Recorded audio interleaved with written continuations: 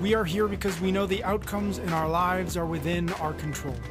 That taking absolute ownership of how we eat, sleep, train, think, and connect with each other is how we'll optimize our health and happiness. That chasing excellence is how we grab hold of what is possible. Our mission is to live on the run, always chasing, never stopping. Hello and welcome back to another episode of Chasing Excellence, a special episode. Ben, today we are joined by Stephen M.R. Covey and David Casperson. That last name might sound familiar, Covey. We talk about Covey a lot. We talk, Stephen, about your father quite a bit. And so we are more than pleased. We are honored to have a Covey here on the show. So thank you for joining us. David, thank you as well. Stephen, David, you guys have a new book coming out called Trust and Inspire: How Truly Great Leaders Unleash Greatness in Others. David, I'm going to start with you because you kind of instigated this whole conversation. You're a CrossFitter. And bonus, you listened to the show. And I think you listened to one of the episodes where Ben and I spent 5 minutes trying to figure out if it was Covey or Covey or Covey or something. And so you were kind enough to reach out to me on Instagram and say, "Hey, dummy, it's Covey." And then we started talking. You and I were chatting just about what you guys are up to. And as it happens, this book was coming out soon. And so I wanted to take this opportunity to have you guys on and talk about it. There's a lot of overlap, I think, between Ben, your last book, Unlocking Potential, and Trust and Inspire, and the work that you guys are doing. So I'm really looking forward to really just sort of sitting back and listening to you guys chat, because I think you guys have thought about this stuff a lot and deeply, and I'm excited about it. I'm going to start though with you, David, because you are a CrossFitter and we have to start talking about CrossFit immediately. Where do you CrossFit? What do you do? Where did you find it? How long have you been doing it? All that stuff. So I go to a gym called The Box in Linden, Utah. It's led by a woman named Chantel Lawrence, who is one of the best coaches in the world. At least in my opinion, I'm a little bit biased, but it's interesting. I've done all sorts of stuff with fitness. Never anything longer than 90 days because I'm probably a little bit normal in that sense. But there was, CrossFit boxes are just kind of all over the place. My daughters were in a dance class that I was taking them to and from multiple times a week, and I'd drop them off, drive home, only to basically to turn around and go back and pick them up. And I remember going by, and I would see all these just crazy people running around with these giant balls outside and all sorts of stuff. Thinking, what the heck are they doing? And of course, as somebody who wasn't doing anything with my health, I was annoyed by seeing other people that were. And so I kept thinking about it. One day I thought, well, maybe I had to use my time better. I'm just driving back and forth. Maybe I'll just go in and, see what it's all about, take a class, and ended up going in, met Chantel, who kind of walked me through things. And I started, maybe the first week I went twice, and then the second week it's been 5-6 days a week for 3 years, and still trying to learn how to take rest days and do what I'm told that way. But it's been an awesome ride. It's totally changed my outlook on my health. It's interesting. We kind of started, that happened about actually 3 years into working on this book. And I think one of the things that's worked so well in this space is the parallel between creating a culture of belonging in a place where people are not only allowed, but kind of encouraged to just be themselves. You do you was kind of the mantra. I remember coming in and we were working on this book, and I was seeing this as kind of like this little lab of, this is, kind of the environment that you can grow in. And I'd done stuff with like trainers before where, in the book, we hit this idea of command and control, which is, I kind of just wanted to go somewhere and just be told what to do. That's easy. And CrossFit was kind of like the marriage of both things. There was structure and direction, but in this class of 12 people, I would actually get talked to and paid attention to, and just an awesome environment. So I didn't mean to go down that path, but I think about a lot of the synergies of what makes people better, and there's so much crossover. It was not surprising. Maybe not surprising is not the word. It's really exciting to see. We learned about Ben's book. It just launched a few months before this is launching, and it's great to see kind of minds thinking alike and where the world's gone and where we've arrived at and what people need to get better. And and here we are. Awesome. Yeah. No surprise that a CrossFitter likes to talk about CrossFit. So you don't have to apologize for talking for 5 minutes about it. That's par for the course. Okay. So I want to ask one big question just to start this conversation. And then we'll take it where it goes. But you just mentioned you've been working, in our emails, you mentioned, I think you guys have been working on this book for 5 years or something. And you just mentioned, you were 3 years into working on the book, when you kind of discovered CrossFit. And that's really interesting to me. And it's interesting to me, one, just because that's a long time to work on one project. So kudos to you guys. But also, one of the things I'm noticing when we have guests on who have books, at least in the last, 6 months or so, is that there seems to be a bit of a flavor or an influence of COVID, of the pandemic that, knock on wood, we're kind of coming out of. But there always seems to be, or there often seems to be like, oh, okay, like I can see why maybe COVID or the pandemic influenced or colored or gave some perspective that certainly wouldn't have gone into that book otherwise. And so I just wanted to start maybe first with just a question about timing. And because you'd been working on this book for so long, and yet, and for much of it before the pandemic, and then for much of it in the midst of the pandemic, how much of that affected the book, affected your work, affected the perspectives that you brought into the book? Yeah, well, it's a great question, Patrick. And let me say this at the outset. My dad, my father, who wrote The 7 Habits of Highly Effective People, and he wrote several other books, he always told me that it takes 10 years to write a book. That might not be your case, Ben, the way you've been able to put out Chasing Excellence and Unlocking Potential, but it was a process of working with it. And so this was probably a 6-year process. And we were already down this path. Here's what the pandemic happened, what it did for us. We realized that this is just going to accelerate everything that we were writing about. It actually was going to make it more relevant, more apparent that it's a new world of work. And a new world of work requires a new way to lead. And you can't lead in the old way. And so it kind of just accelerated a lot of the forces of change that were already happening, but maybe a little bit slower. And suddenly they're right in front of us, front and center. And so I think what it did was just crystallized our focus. And also it gave us confidence of the relevancy of these ideas because it was not at some time in the future, but it's right now. And we were already down this path, but this suddenly accelerated the need for a different kind of leadership in a different world of work. Yeah, added some. Go ahead, Ben. I was going to say, so let's give some color and jump into a little bit because this different way to lead, it's so exciting for me because it brings a language to a lot of the stuff that I've believed in a long time. Much like when I read 7 Habits for the first time, it gave these principles to the things that I believed in anyway. And gosh, what better guideposts and guardrails and North Stars to chase than those 7 principles. And this different way to lead, can you, so in your book, you reference the story that the original 7 Habits tells, which is when you're mowing the lawn as a young, like 8-year-old or something like that. And that story, 7-year-old, yeah. That story, because I have a 7-year-old and I have a 10-year-old, so maybe it's like even more so, but it's also that story in and of itself just encapsulates so well to me the disparities between the command and control leadership versus the trust and inspire leadership. Could you take a moment and just share that story with us? Because I think it's a really powerful way to just kind of leap into the conversation. Yeah, I'd love to, Ben. So my dad wrote about it in 7 Habits. And so I thought I'd give my side of the story. Interesting. It's great. Hearing your side of the story, I thought it's more powerful because hearing it from the teacher is like, okay, but you're the one in control. Yeah. But hearing from your side was so cool. And the fact that it happened when you were as young as you are, and it still was so impactful, really inspiring. Yeah, no, absolutely. And it was that way for me. I still remember it. And it happened when I was 7. But it's imprinted on my heart and my mind of what it did to me. And the long story made short is that my dad and mom were trying to teach us kids how to take responsibility.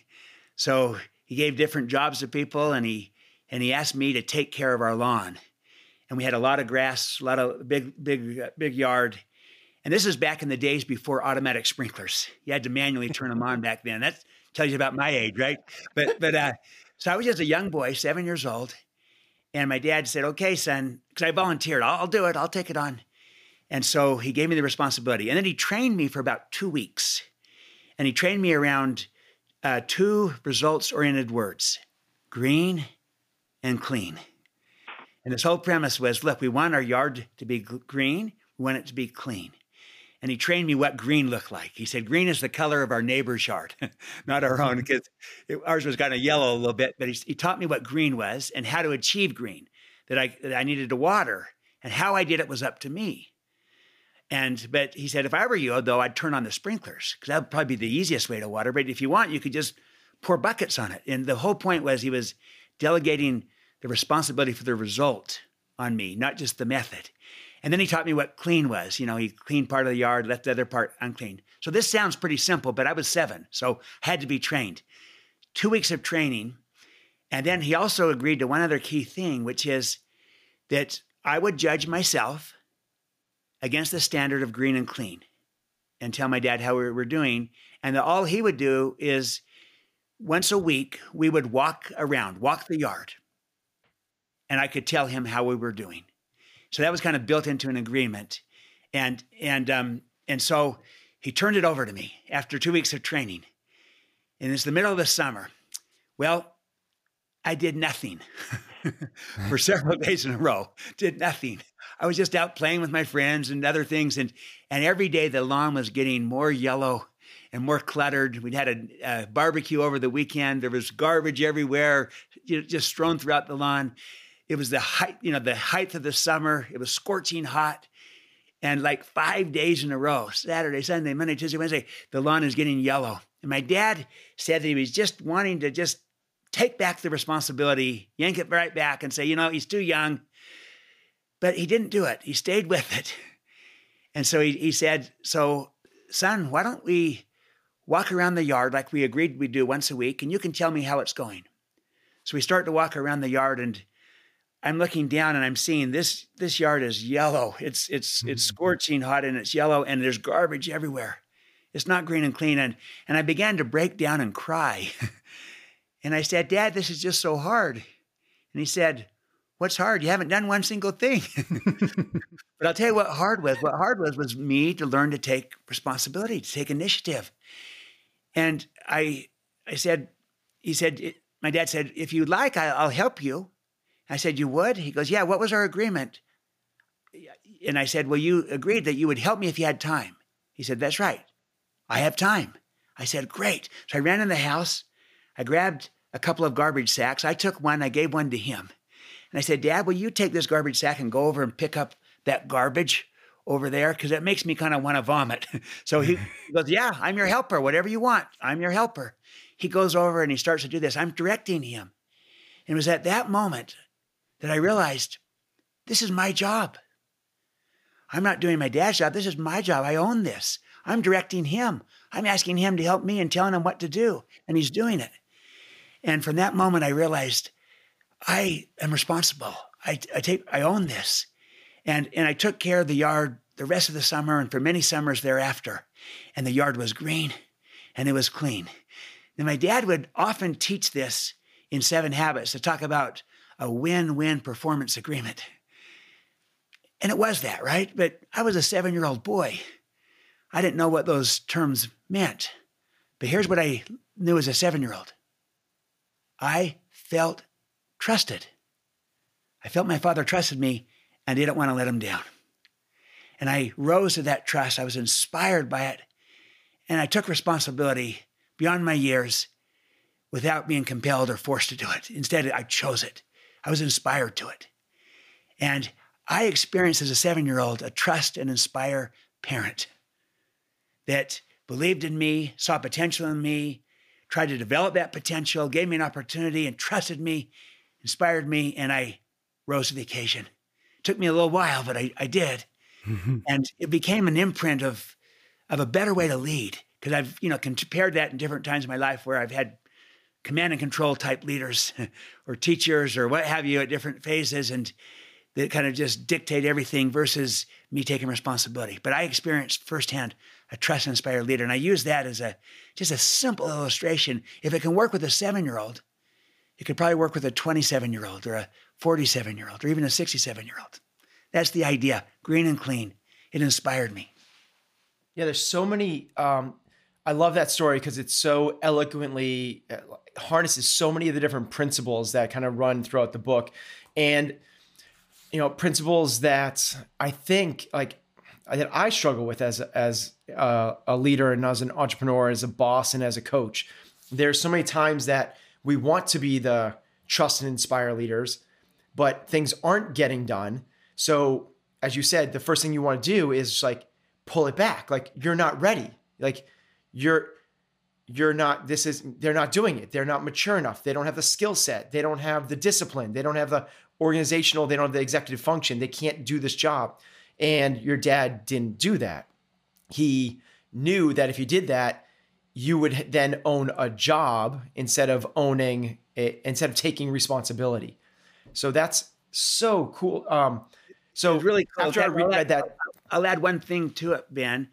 My dad said, he told me he was very tempted to just take it back and then kind of dictate and tell me what to do.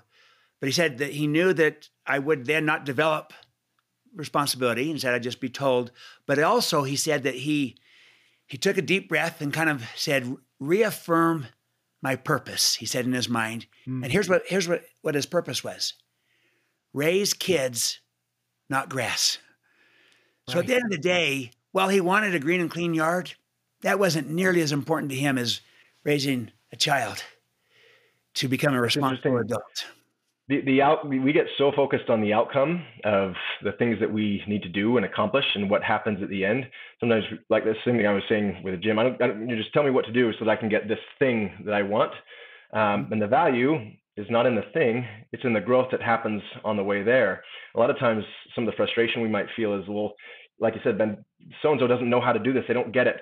And when I'm saying that, I'm losing sight of the idea that, well, if they need to be taught that, that's what my role is more than anything else. I love that, Stephen, that when you tell that story and you talk about your dad, you said, he responded to you and said, well, I'm your helper.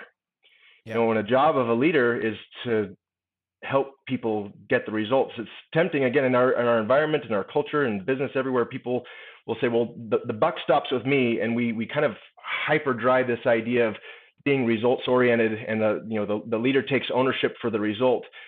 There's a difference between ownership and stewardship. And Stephen didn't own that lawn. That was his dad's lawn. He wasn't going to actually be an owner of it. In fact, a lot of people who own their own lawns don't really take care of them. But he was accepting, what we refer to as a stewardship, something that didn't belong to him, and that he had the opportunity to develop that. And playing that out and playing it forward, it's interesting. People will ask. I've worked with Stephen for probably, I think it's been 16 years or more now. And one of the questions I get asked a lot of times when we work with clients is, well, what's it like working with someone like Stephen, Stephen M. R. Covey? How does that go? And for me, the contribution of being involved in this book, I'm trying to be a trust and inspire leader, but my contribution was same things as Stephen was as a 7-year-old. Being led this way has totally changed the game for me. Everybody has kind of this idea of what the results they want in their life to be, but a lot of us don't know how to get there. But when you're led by somebody who puts your growth and development ahead of the end result, you get the result. Stephen noted my purpose was raise kids, not grass. But guess what? By raising the kids, you also got the grass. You got both. It's a much better way of getting the result, and it helps you get the results better the next time. And by the way, it teaches the 7-year-old and the 27-year-old and 47-year-old that you can do this again. You have capabilities, you have potential, you have value. And a lot of times people don't see that in themselves. Again, Ben, I was so excited to see when Unlocking Potential came out, because I think we had, Stephen, when we were talking about building this, I think those words might have floated around as one of the ideas, that it's so inherent that the belief be that potential is there.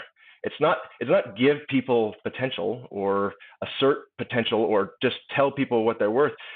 You have to kind of believe that it's already there. Your job is to unleash it, to release it, to let it go, not to contain it, not to manipulate it into going to where you want it, all of those kinds of things.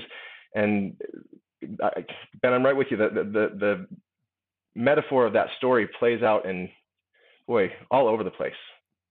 Yeah, I love it too. And as well, so in terms of that unlocking the potential, it's also, it's not a completely hands off. It's twofold. Like, first off, after you take ownership and you're the steward of this, I'm here.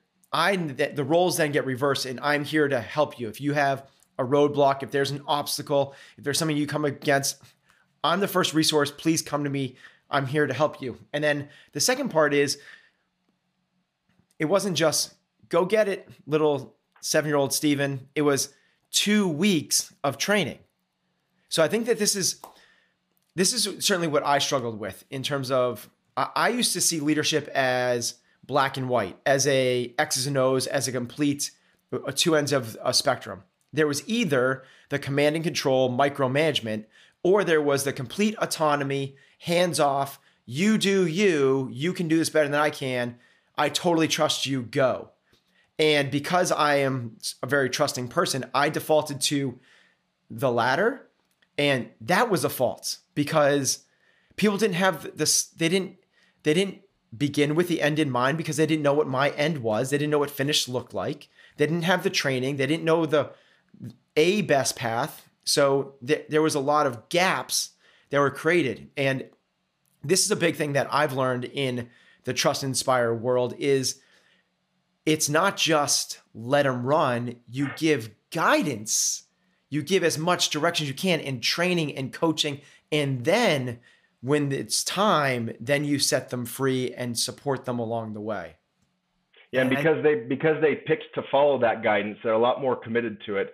It's easy to mistake sometimes, because we don't want to be command and control, and so we go hands off, and we feel like what we're doing is extending trust in a way, but what the person on the other end is receiving might actually be better defined as abandonment or abdication. Right. And then when it doesn't work, it's, well, they didn't have it in them. They probably still have it in them, but maybe I let go of my opportunity to bring it out. Yeah. Sorry, Stephen, please go. No, I was just going to say that because this is really an act of trusting, and you want to do it in a smart way, because if you go to abdication or abandonment, it's not going to work, and you'll end up kind of swinging the pendulum back, saying maybe I should go back to command and control, because this didn't work. But you didn't really set up the agreement. You didn't do the training. You didn't. We call it 2 key things, 2 key behaviors: clarify expectations around what we're trying to do, green and clean, and then mutually agree to a process of accountability against those expectations, so that you build an agreement and you allow the person to evaluate themselves against the agreement. That way they feel like I'm in charge, and I judge myself against this agreement we come up with. And there's no need for a boss to come in and micromanage and hover over, because you have an agreement built. But you're exactly right, Ben. You've got to take the time to kind of build the agreement around expectations and accountability, so that it's a smart trust that's being delegated, and that you're empowering the right way to both get the result, but also grow the people. You want to do both. Yeah, we've had a couple of the people I train with go on to become Navy SEALs. And this is what really brought this to light for me, is the Navy SEALs are the most empowered fighting force in the world. Like, they just go get the bad guy. They train a mission, but to your point, it's like, it's the results, not the method. And they have to be able to improvise at any drop of a hat. But what they don't do is just say, go get the bad guy. Right. They train them for 6 years before they say, go get the bad guy. So it starts off with very intensive training and molding and getting on the same page about what expectations look like, and how to any sort of the different methods that we could use. And then they give them the autonomy to get it done. Yeah. I really like the idea about this clarifying expectations, but leaving it kind of big picture. So this is what I try to do with my organization. After reading this, I really love the clean and green, the green and clean. And I thought about, could I do that for every role in my business? Could everybody get just that this and this. Marketing is responsible for relevance and resonance. It's like customer service is responsible for like, and everybody has this like really, have you seen some sort of like how that plays out in the business space, or maybe also with like in families or in sports teams that there are like, have you found that like that couplet of this and this works well? Or is it, no, give me a list of 5 or 6 different things? Is it clean and green and then a subset of bullets underneath to make sure we're on the same page about what that is? What does clarifying expectations look like to you in a little more detail? Yeah, well, it can be that. It can also be, there could be a balanced scorecard to it. It could be a number of things. I love the idea of kind of the 2 simple ideas, green and clean, and I've seen it in some sports situations where it's compete to win in the right way. In other words, we're not trying to win at all costs. We're trying to, right. We're competing to win, but we want to do it the right way with sportsmanship, with integrity, and so forth, teamwork. And so, yes, there's a great simplicity to the idea of kind of an end with a means put together so that, you get results in a way that grows the people. And that's a great mantra for any leader. What are you trying to do? I'm trying to get results in a way that grows the people, that unlocks potential, so I can get more results in the future. And there's always the next time. But if you get results in a way that doesn't grow the people, where it maybe depletes the trust or is all dictatorial, and they don't develop the muscles, the initiative muscles, the proactivity muscles, then they're less equipped to get results the next time. They have to be told. And you have not built the team, not built the person, not built the culture. You have not unlocked the potential. So you're always wanting to get the outcome. Any type of leadership that doesn't have a focus on results would probably be missing the mark. But how we do what we do matters enormously.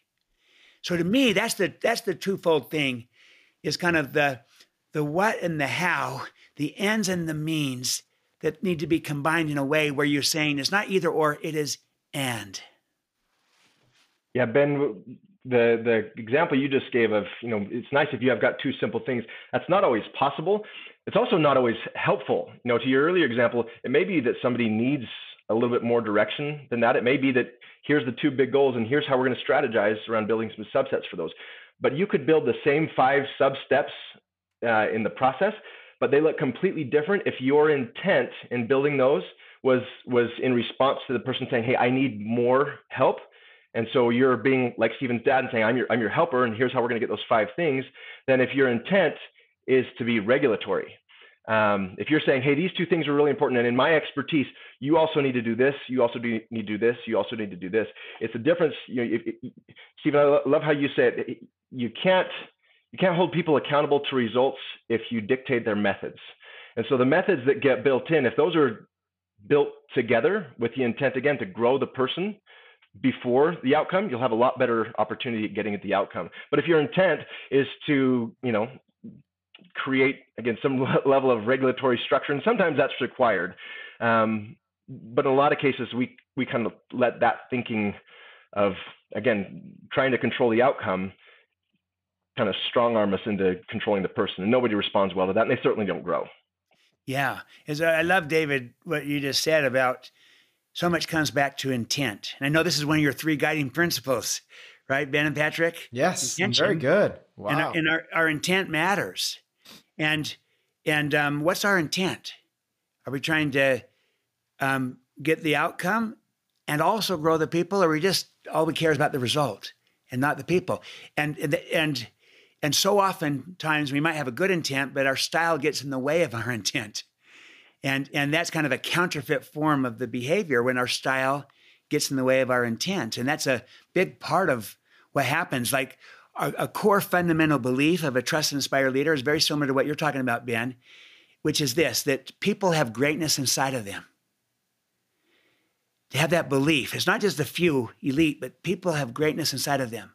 So my job as a leader is to unleash their potential, not to try to contain or control them. that's kind of a paradigm, a mindset, but oftentimes a lot of people might have that mindset, but their style of how they lead gets in the way of that intent. And they find themselves containing people, controlling people, dictating versus truly seeing the potential, communicating the potential, developing it through the training, coaching, mentoring, and then unleashing it, allowing it to flourish and blossom. And so I love how you stated unlocking potential, unleashing greatness. It's a similar idea, but it starts with the very thought, the belief that people have the greatness to begin with. And that belief matters. It's a growth mindset, not just for yourself, but for others too. Mm. Okay, so let's move it down a little bit. Yeah. You have somebody that believes that people have greatness inside of them, but they're stuck in this command and control methodology. What's the, like, mechanistically, besides they have this paradigm shift. They have this, but they're still stuck in their ways. How does somebody shift from the command and control to the trust and inspire method? Yeah. What are how do you, like, if you had somebody, if one of your managers on your team was command and controlling, and you would say, like, hey, listen, these people have greatness inside of them. Let's not stifle them. Let's unleash it. What would be the next thing that you would have them do? Yeah. Yeah, good. Well, first of all, you have identified the first step, which is to really become self-aware. Awareness, again, one of your guiding principles. I agree with it. Self-aware of what are my fundamental beliefs. Because if all you do is just give lip service to it and you don't really believe it, then your paradigm hasn't really shifted. You're still operating under the command and control model that's limited. So always start with the fundamental beliefs, the paradigm, and that includes that people have greatness inside of them, that people are whole people. They want to be inspired, not merely motivated. There's enough for everyone, an abundance mentality, so we can elevate caring above competing. You want to compete externally, but care internally, and so forth. But also, here's a big one. Leadership is stewardship. It's a mindset of stewardship, a job with a trust, an inherent responsibility. So once you start with the paradigm first, you then want to move to the stewardships that are part of becoming a trust and inspire leader. And there's 3 of them, and they're simple. You model, you trust, and you inspire. See, modeling is who we are. We focus on ourselves, our credibility, our moral authority, our who we are, our character, our competence. And we try to model humility and courage. We try to model authenticity and vulnerability. We're a model. We go first. So we model, we trust. And that's where we learn to become trusting in order to create trust. Sometimes you could have 2 trustworthy people working together and no trust between them if neither person is willing to extend trust to the other. So we got to be trusting to unlock the possibilities. That's how we lead, trusting with expectations and accountability. And then we inspire. And you might think, well, how do you inspire? It don't have to be charismatic, but we separate charisma from inspiration. Everyone can inspire. Inspiring others is a learnable skill because you inspire when you connect with people through caring and a sense of belonging. And when you connect people to purpose and to meaning and a contribution. And people can learn to do that. Leaders can learn to do that. And so I would say, start with your paradigm, how you view the world, how you view people, how you view leadership. And we have some fundamental beliefs of a trust and inspire leader. We mentioned a few of them. Then focus on these 3 stewardships: modeling, trusting, inspiring. Modeling who you are, trusting how you lead, inspiring, connecting to why. And then we try to help people kind of move towards those stewardships and see that as a better kind of leadership that's going to be more relevant for our world today. Is any of this easy? No, especially if someone's deeply scripted in the old model of command and control. But if they can learn to have some success in any of those stewardships, even if you just focus on one of them initially and begin to improve in that area, it gives people hope that I can re-script myself and become the kind of leader I want to be in this new world. What would you add to that, David? Well, a couple of things. You mentioned that it's not easy, but it's actually pretty simple. You talk about inspiration. That's what, we started talking about CrossFit. That's what's kept me going, is that I'm not being motivated by somebody. People don't want to be motivated. They want to be inspired. There's a part in the book, just in the first, I think it's like 7 pages, Stephen. I remember you noted that the world today is dangerously low on inspiration. And I think that's a profound statement, because the world's not dangerously low on a lot of things. To say that it's dangerously low connotates that this really is a need. It's a need. And so you look at everything that's happened, Patrick, you asked about COVID and everything. A lot of people are very uninspired. And the challenge is that the level of creativity, innovation, initiative, all these things that we need to overcome a lot of the challenges that we're dealing with, whether those be on a small scale in our home or our community or in our work, we need to be inspired to those things.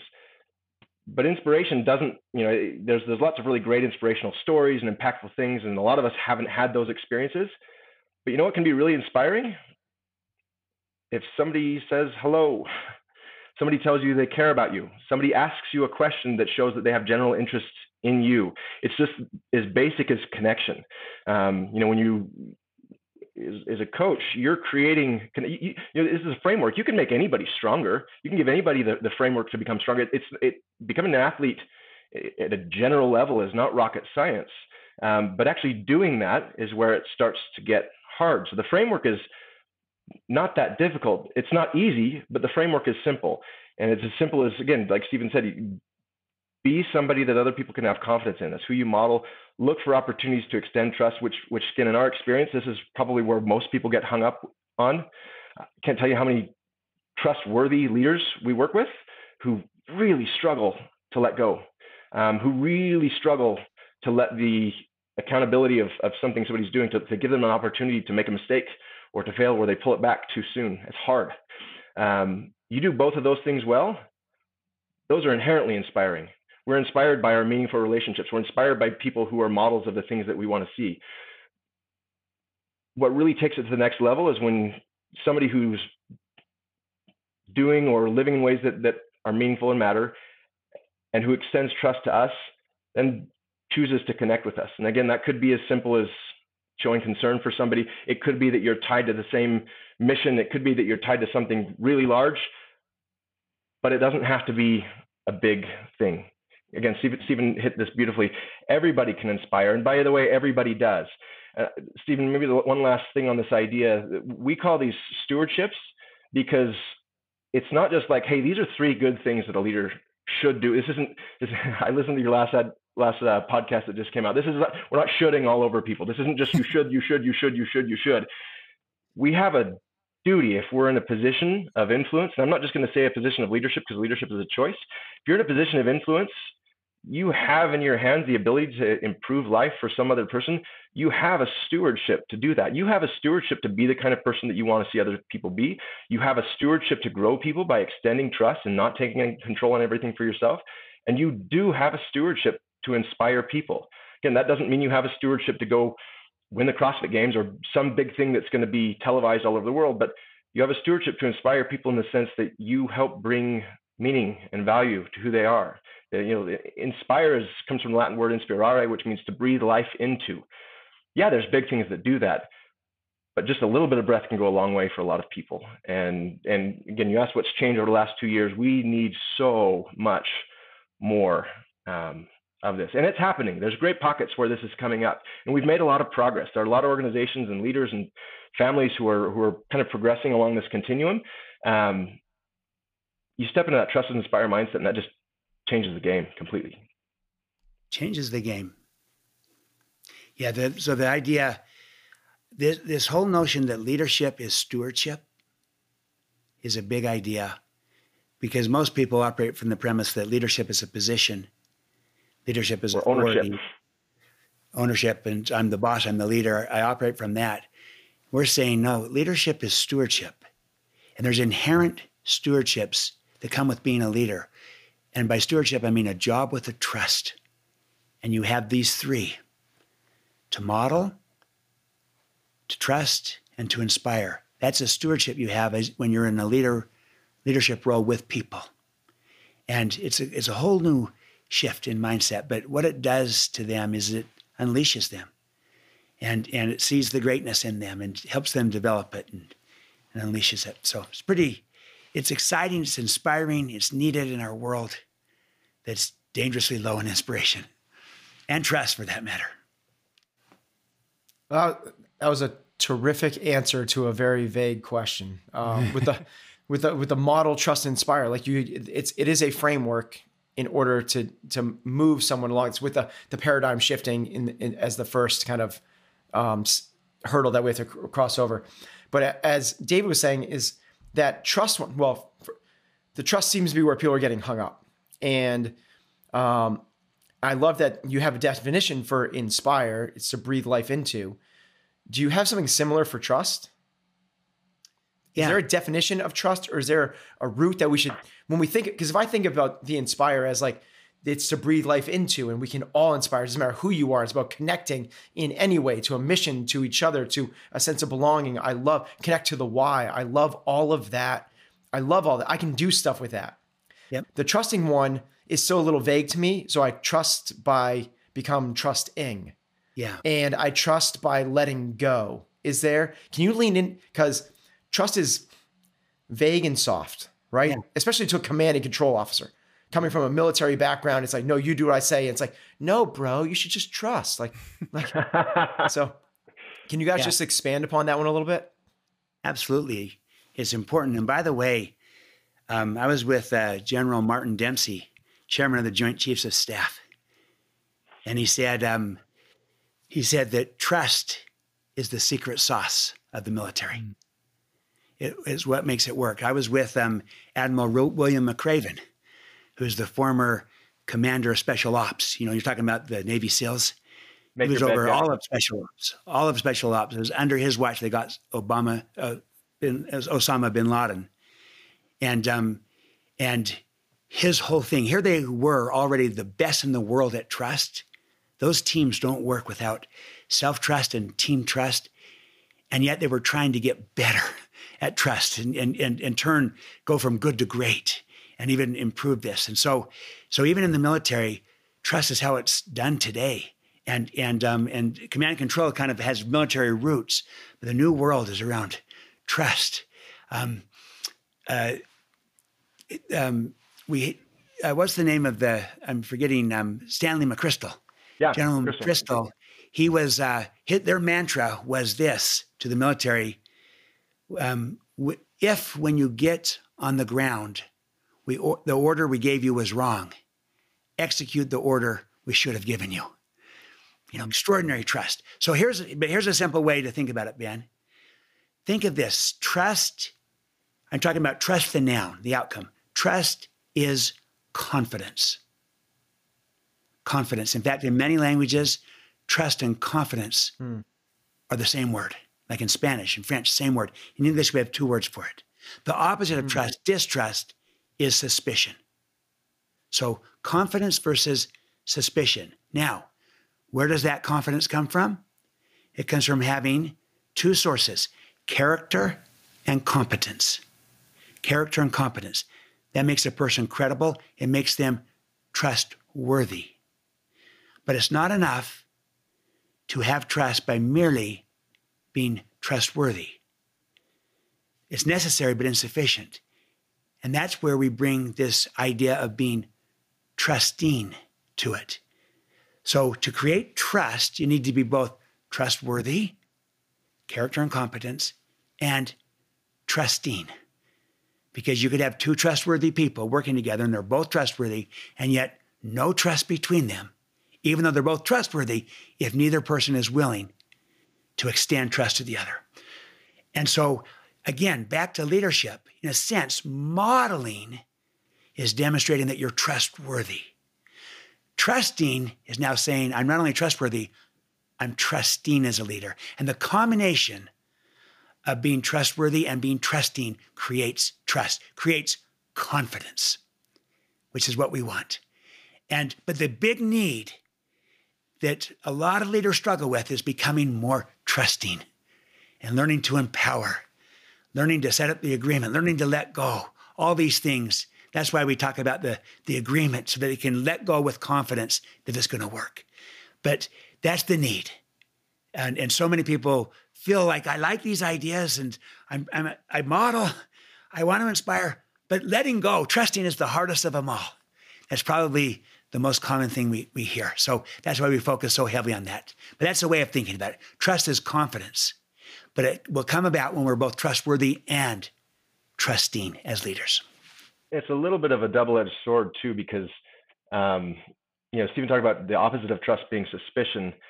Because we all want to be trusted, and I'm pretty sure that's accurate, it's also reciprocal. And so if I, as a leader, don't extend trust to those that I lead and work with because I feel they're not ready or whatever, the unintended consequence of that is that because I withheld trust from them, they're going to withhold trust from me at the same time. And then you get this vicious kind of downward cycle of distrust and suspicion, creating more distrust and suspicion. Fine, you're not going to trust me. I'm not going to trust you either.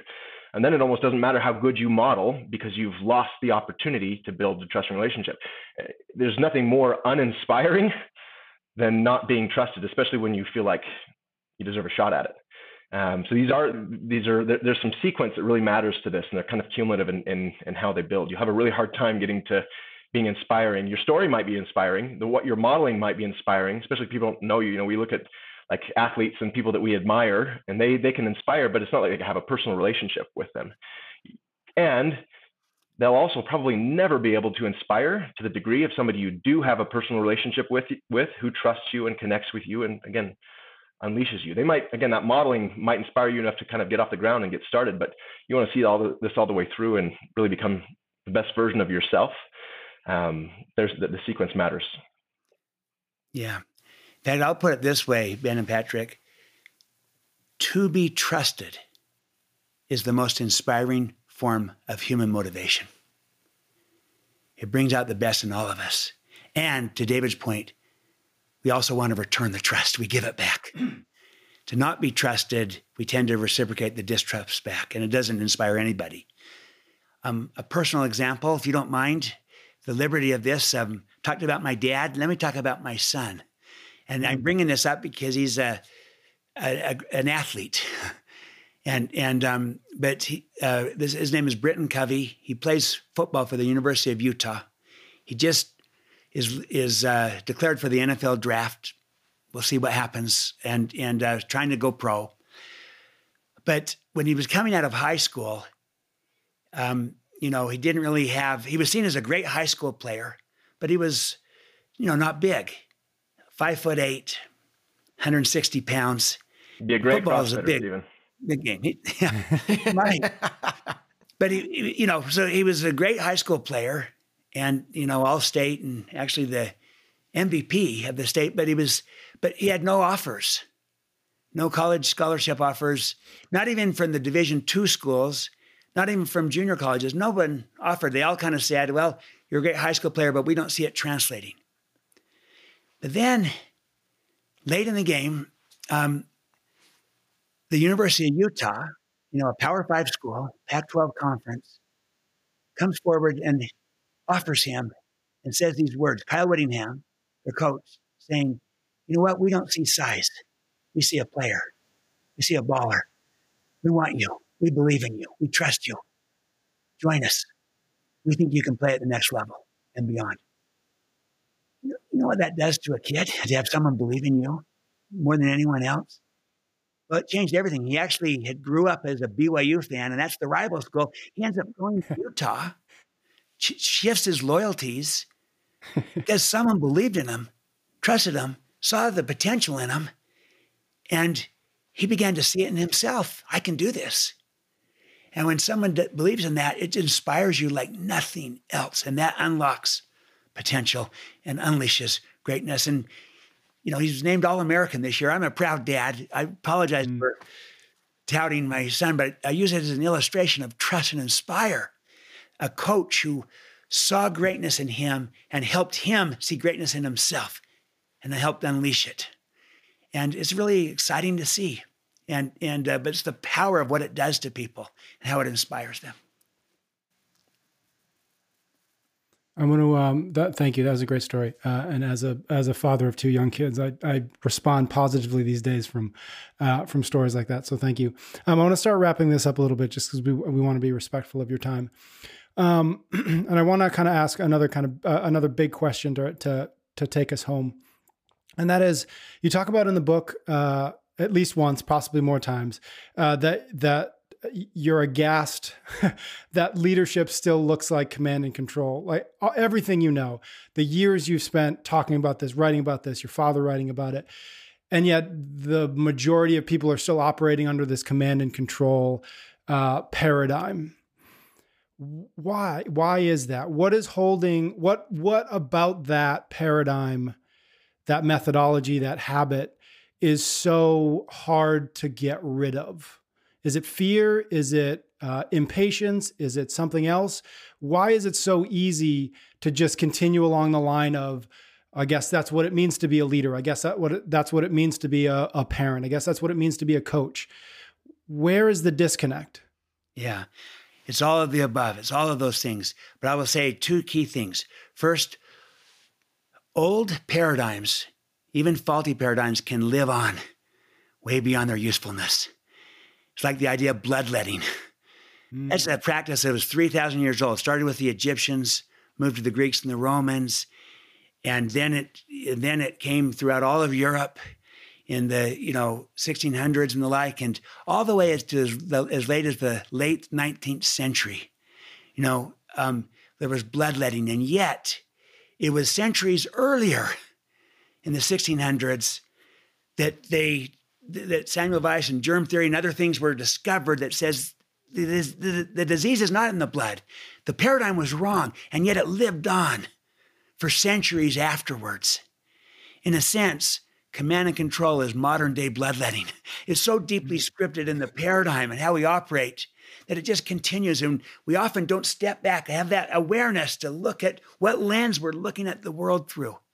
And so that's one. Another factor is to know and not to do is not to know. And so we might kind of say, yeah, we should lead in these ways, but we're struggling to doing it. There's a gap between our style and our intent, between our action, one of your three guiding principles, and our knowledge. To know and not to do is not to know. So we're trying to get better at it. But finally, I'm going to say we're deeply scripted in command and control. We're good at command and control. Our models are in command and control. And we need to see models of trust and inspire. We need to see better ways of leading, of trust and inspire leaders, and trust and inspire parents, and trust and inspire teachers and school teachers. And we need models who can become mentors of a better way to lead. And command and control is like your native tongue, and trust and inspire is like an acquired tongue when you learn a new language.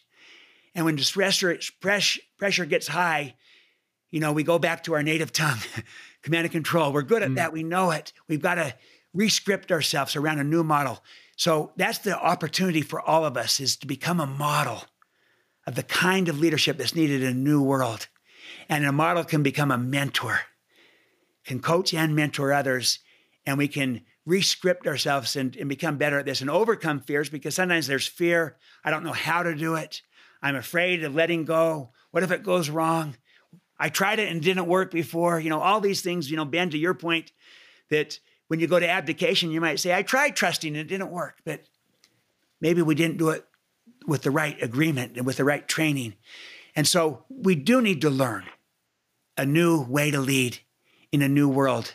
So those are the combination of those factors are why we do it. But I would just say in summary, though, we need models that can become mentors. And that's the opportunity for all of our listeners and viewers, is to become a model of a trust and inspire person, neighbor, friend, parent, leader, that can also then become a mentor to others. And let's ripple this out and build a better world together. The one thing I might add to that, Steve, I think that's a really solid recap.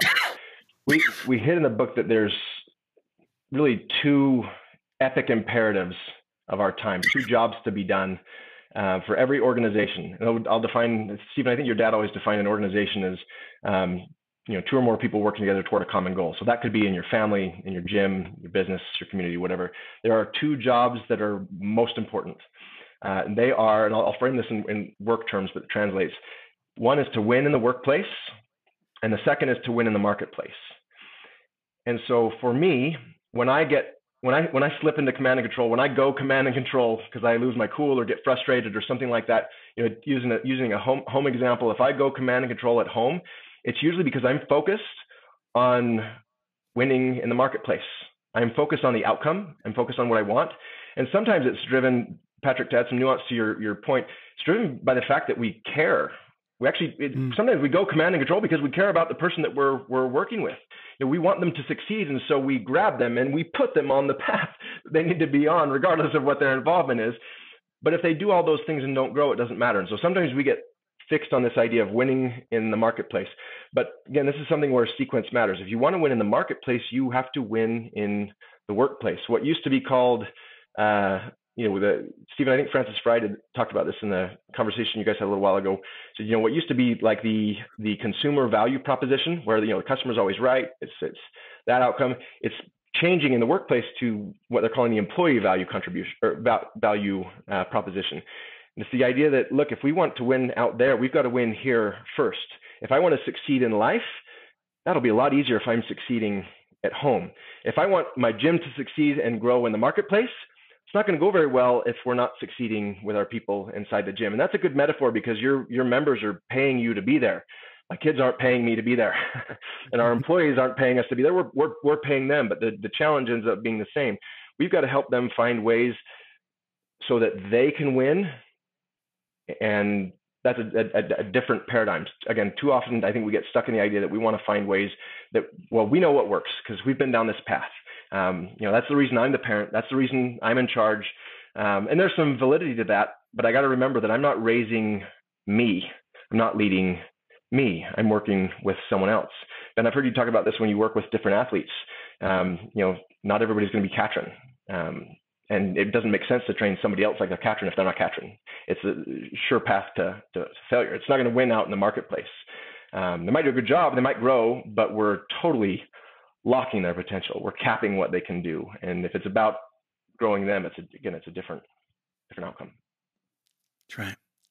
Sequence matters. And to win in the marketplace, we need to first win in the workplace. To build trust with others, we need to first build trust with ourselves. Sequence matters, inside out.